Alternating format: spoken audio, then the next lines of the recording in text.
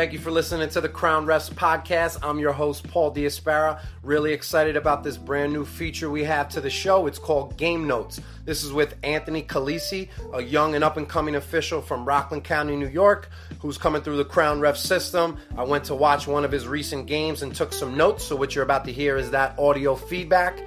After each clip, I'm going to add a couple more layers, like provide mechanic tips and just kind of talk about the play more in depth and how it could apply for us in our game moving forward. This is a new feature that I want to keep doing. I want to get out to more games and do some observations and just provide any help in any way that I can. I hope you're enjoying the show so far.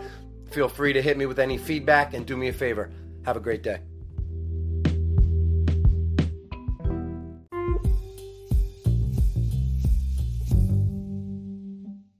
The first time I saw Anthony work was this past August. I thought he had a lot of potential, so I was interested to come watch him again today. First glance, just by looking at him, I could tell that he's in way better shape than he was last season. I think he told me he was down 30 pounds, so that's a great job. It tells me he's taking it way more serious. Let's go. All right, Anthony looking much more fit than last year. Just so you signal first horn, got a pinky sticking out. Tuck the pinky in. I'm getting on Anthony a little bit here for pointing with his pinky out. Kind of a pet peeve of mine. I don't know if you've seen this before, but in New York, there's a lot of guys that do it. They point the direction with excess fingers out. You may have somebody that points with the pointer finger and has a thumb sticking upward. It looks like a gun. Or the two-finger point with the pinky sticking out. To me, it looks sloppy, doesn't look clean, doesn't look compact. I think we could do better. Just to talk about the three different types of points we have when signaling the direction. Number one, for high school, the IABO approved mechanic is the four-finger point with the tuck thumb. So basically it's the pinky, the ring, the middle, and the pointer attached together with the tuck thumb. The whole hand points. Number two, for college, we have the two-finger point, which is the pointer finger and the middle finger attached together. Two-finger point for college. And number three, what you see in the NBA and some D1 is just the pointer finger point. I think that one looks the best. Personally, that's the one I use. However, whatever one you use, pick which one you like. Just don't have any excess digits hanging out. Good block and one call. Real good patience. Good signal. Good signal on the spot. Good signal at the table. Sharp. Real good patience on that. And your whistle coming after the contact. Look like you're really processing. The block and one call was something I struggled with for years. I failed to execute it effectively. I always rushed through it. I thought there was like a lot of elements to it. You have to really take your time. You're stopping the clock. You're showing the block signal as the basket's going in, then you got to score it. So for me, like I said, I always rush through it. I think the key is to just slow down every step, stop the clock, process, show the block, score it, nice and smooth. Take your time. Okay, you just had a quick out-of-bounds play from C. You called it out of bounds, going the other way. You're a little excited. You ran a little bit to it. I don't think we really need that. Shot up three, no good. But don't point to the spot first. Stop the clock, point the direction, and then you can re-emphasize the pointing to the spot. I know some...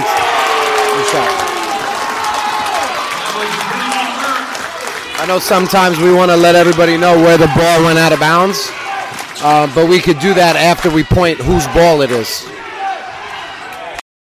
So just try to visualize what kind of out-of-bounds play this is, where a player steps on the line and we're kind of the only one who sees it. So we immediately point to where he steps out, and then we signal the direction. I think it should be in reverse order. I think we just need to stop the clock, point the direction, and then step towards that spot, staring at it and pointing at it for an extra second or two. Emphasizing this is exactly where it went out. I got everything under control. All right, so good call here on a rebounding foul. So you called the foul, you stopped the clock, then you immediately pointed to the spot. Just hold the fist up a little bit longer and use the stay here mechanic. Now, I know the stay here mechanic is not approved in high school, but I think it's a good mechanic that we could use in the high school game also. It just lets everybody know it's a non-shooting foul and we're staying here. But you reported a hit to the head at the table, so that was really good too. So the stay here signal was implemented in the college game about 2 years ago. I think it's a great new signal and new tool that we have to use every time we're staying here on a non-shooting foul by the defense. So instead of calling a foul and then showing what he did like a hold or an immediate push, we just stop the clock and point to the ground. Stay here one time. You see guys that do the stay here mechanic multiple times, it looks like they're pressing a button. Don't press the button, just hold it down one time. Your points are looking sharp. All of them are looking real strong. Keep them the same. Block. Interesting. Say the defender there was never legal, slid over. It's a tough play. Bowling cross foul number 15, Anderson Beltray. That's his fourth, 6 on the team. You didn't look super confident at the table. I don't know if it was one of those plays where the guy's hurt, so you're going to kind of stay low-key. But I wonder what you thought of it. Take a look at that play. I think you can get the film online. Let me try to describe this play. This is a difficult play. So we have a press situation. Trail is inbounding on the sideline all the way in their backcourt in the corner. So right next to the end line. We have a guy guarding the inbounds pass. Ball is inbounded to A1. Looks like he's about to dribble up the court. B1 is closely guarding him. He spins towards the other basket where B2 is waiting for him. B2 kind of just came out into the picture out of nowhere. He slid in for a block charge type of play. Looked like we reacted to that contact and that defender sliding over late. So the only thing I could recommend is maybe have a little bit more awareness that there's multiple defenders, and then you're going to have to take a couple steps back to have both defenders within your peripheral. Shout out to Matty Deshane here. He's from Maine, moved down to Brooklyn a couple years back. Great guy. He's also on the game, looking sharp. Nice job, brother. Matty's getting yelled at by a guy in the stands who looks just like him. Literally identical to him. He's getting yelled at by his twin. That's messed up. So we have a Varsity B game, and we have Varsity B fans in the crowd.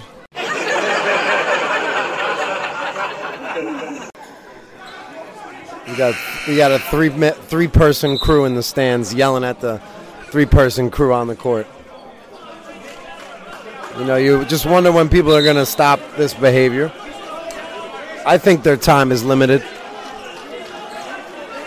You know, the technology age is putting everything is on video, so eventually all these people will be flagged. Your time is numbered. And you just called a charge in lead. I thought it was a pretty obvious charge, but it was a pretty critical call in the game, and I loved your demeanor. It was real low-key and real business-like. A simple stop the clock with the left fist, and I think you punched with the right fist. It looks real strong. Shows me you're practicing. Keep it up. So you just called a foul from New Trail, which sent the other team in the bonus. You showed the push foul on the spot.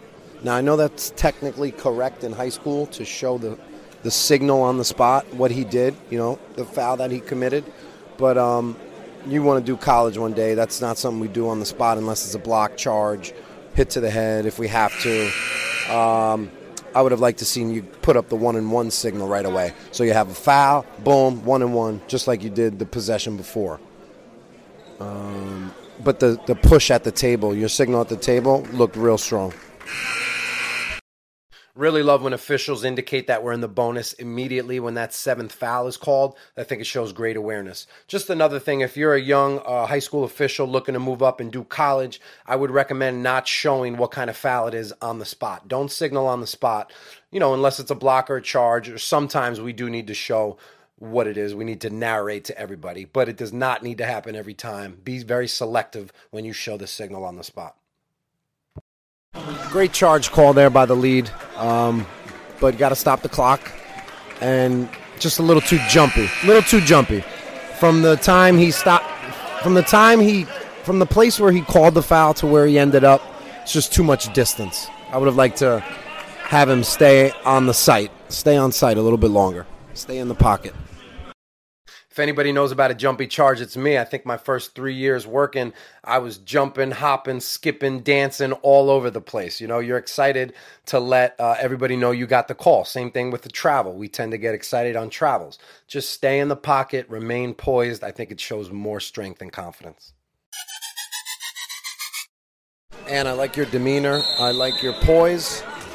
You definitely look relaxed out there, much more comfortable than when I saw you this summer at House of Sports. So I definitely like the progression. Looks like you're watching film too. All right, we got Team B down 3, shot from 3. Air ball. Straight oxygen.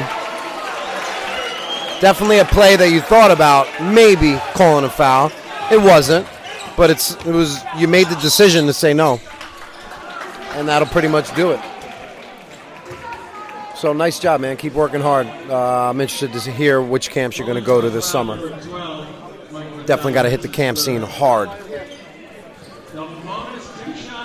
All right, Ann, overall, really nice job. What I was looking for was your body language, your demeanor, your poise, and I thought you had a really strong court presence, and you looked experienced beyond your years. That's a good thing. Continue to work as many games as you can. Right now, for you, it's all about reps and experience and building up that muscle memory with good habits. What I recommend is take your patience and add even more patience on top of that. This summer, you should be hitting up as many camps as you can. I like what I'm seeing. Let's keep growing.